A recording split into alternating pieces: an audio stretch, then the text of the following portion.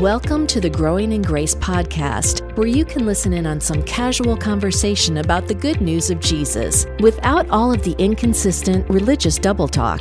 If you've ever struggled with feelings of hopelessness, guilt, and despair, or wondered if you're really right with God, it's time to discover the true freedom that comes with the gospel of unlimited and overflowing grace.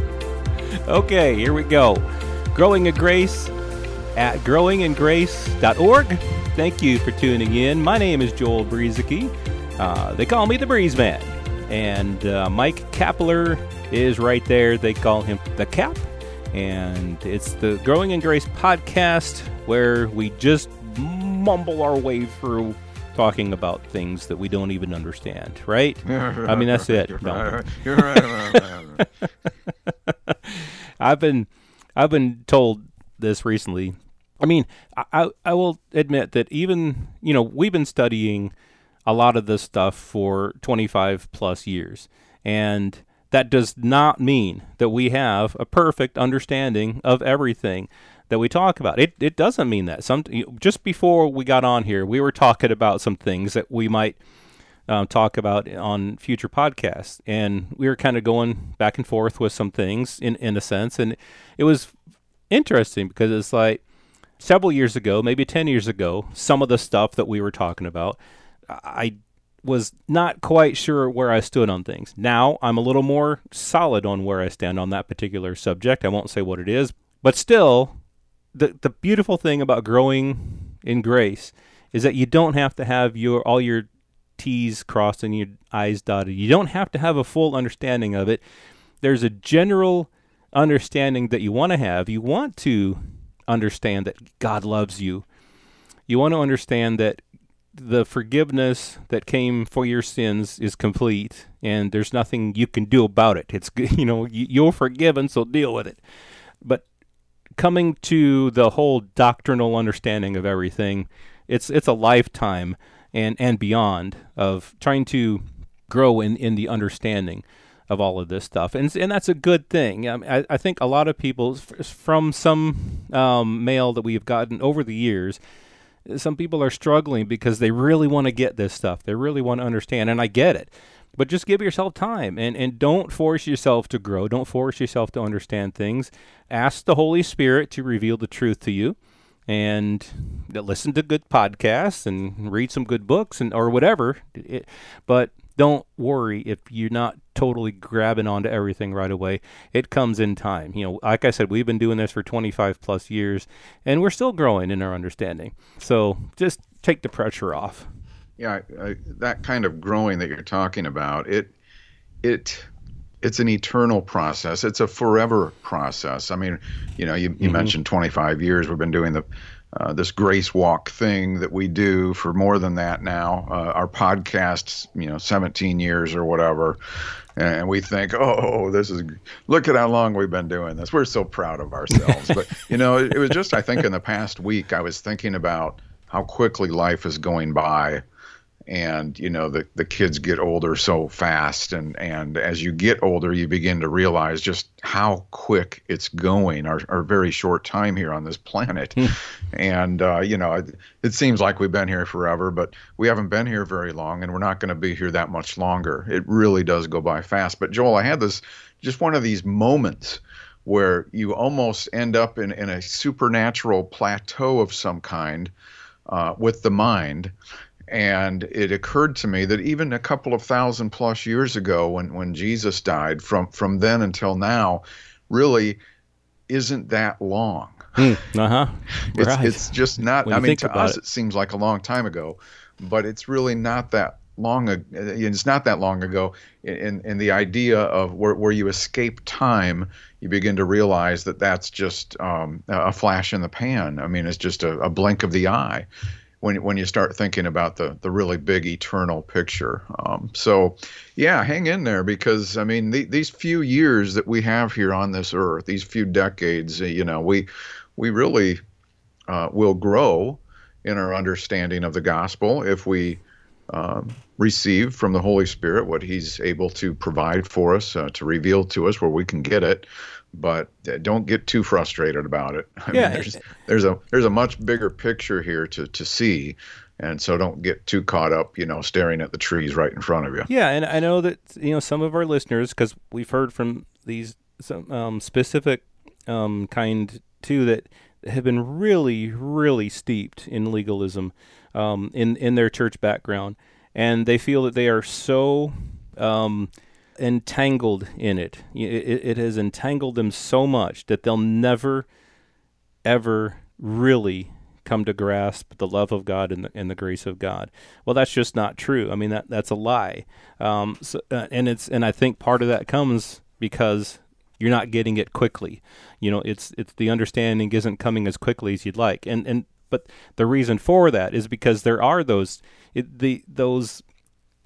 octopus arms really do entangle a person, and it can be hard to get them pried loose. And there's a lot of deconstruction from things that you've learned in the past, and they do have a psychological, mental, emotional effect on people, and that's all true. So I never want to deny that, and it can take time to work through some of that stuff, but do give yourself time, because there is freedom. There really is. It's real freedom.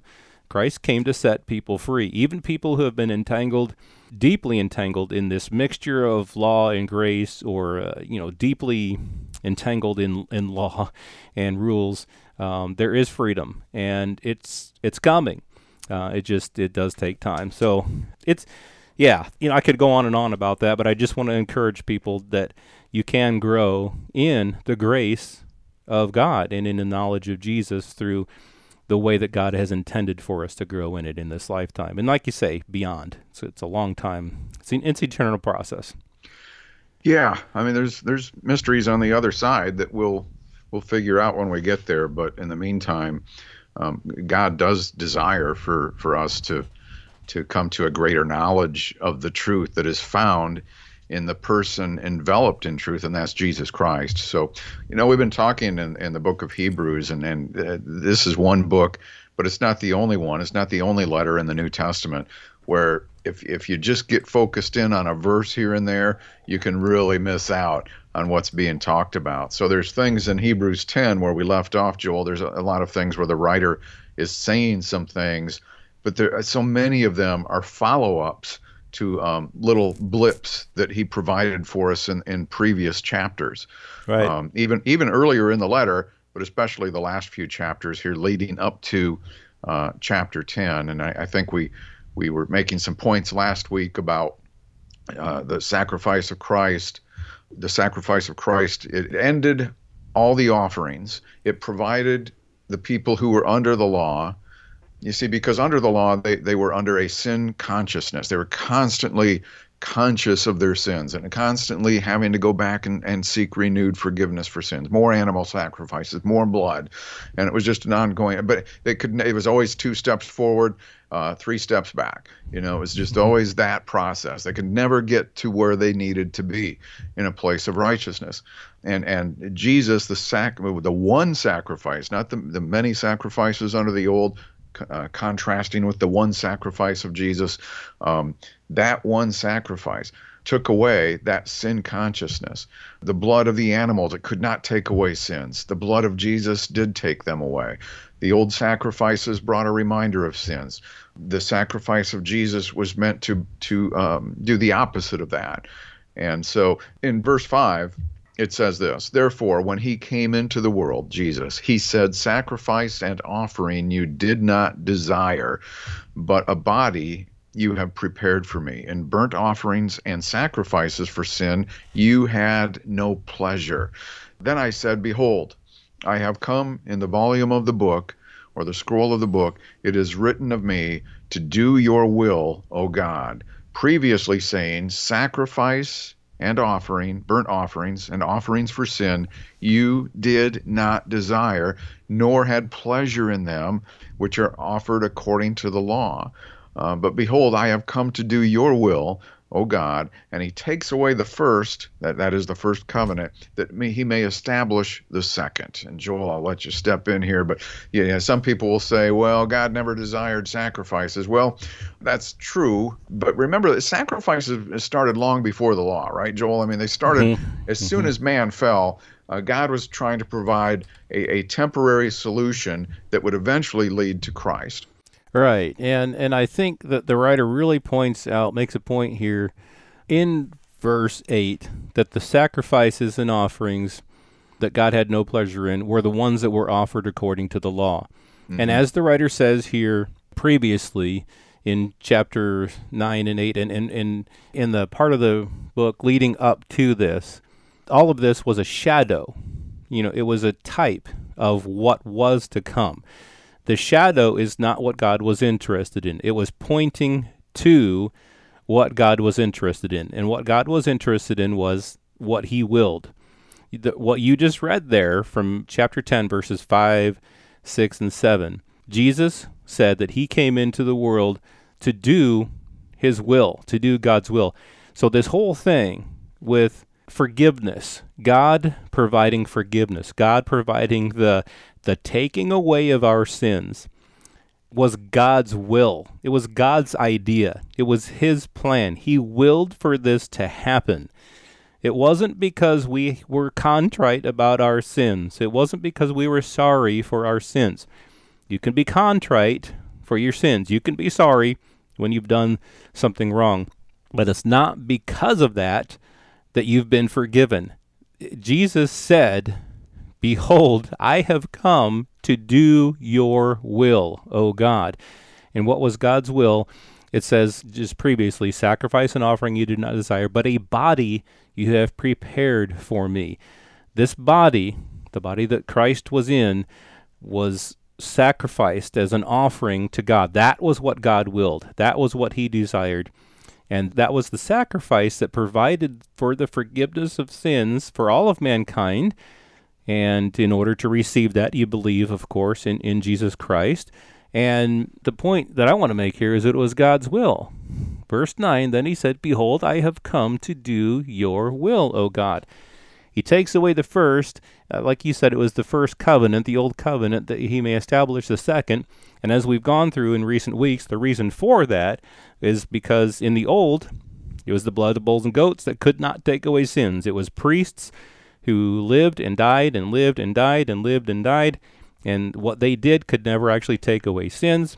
So the first had to be done away with. And also in chapter 8, it says God found fault with the people through that first covenant because they couldn't hold their end of the bargain. They couldn't keep their end of the covenant. And so he needed to establish a second covenant, and what we know as the new covenant.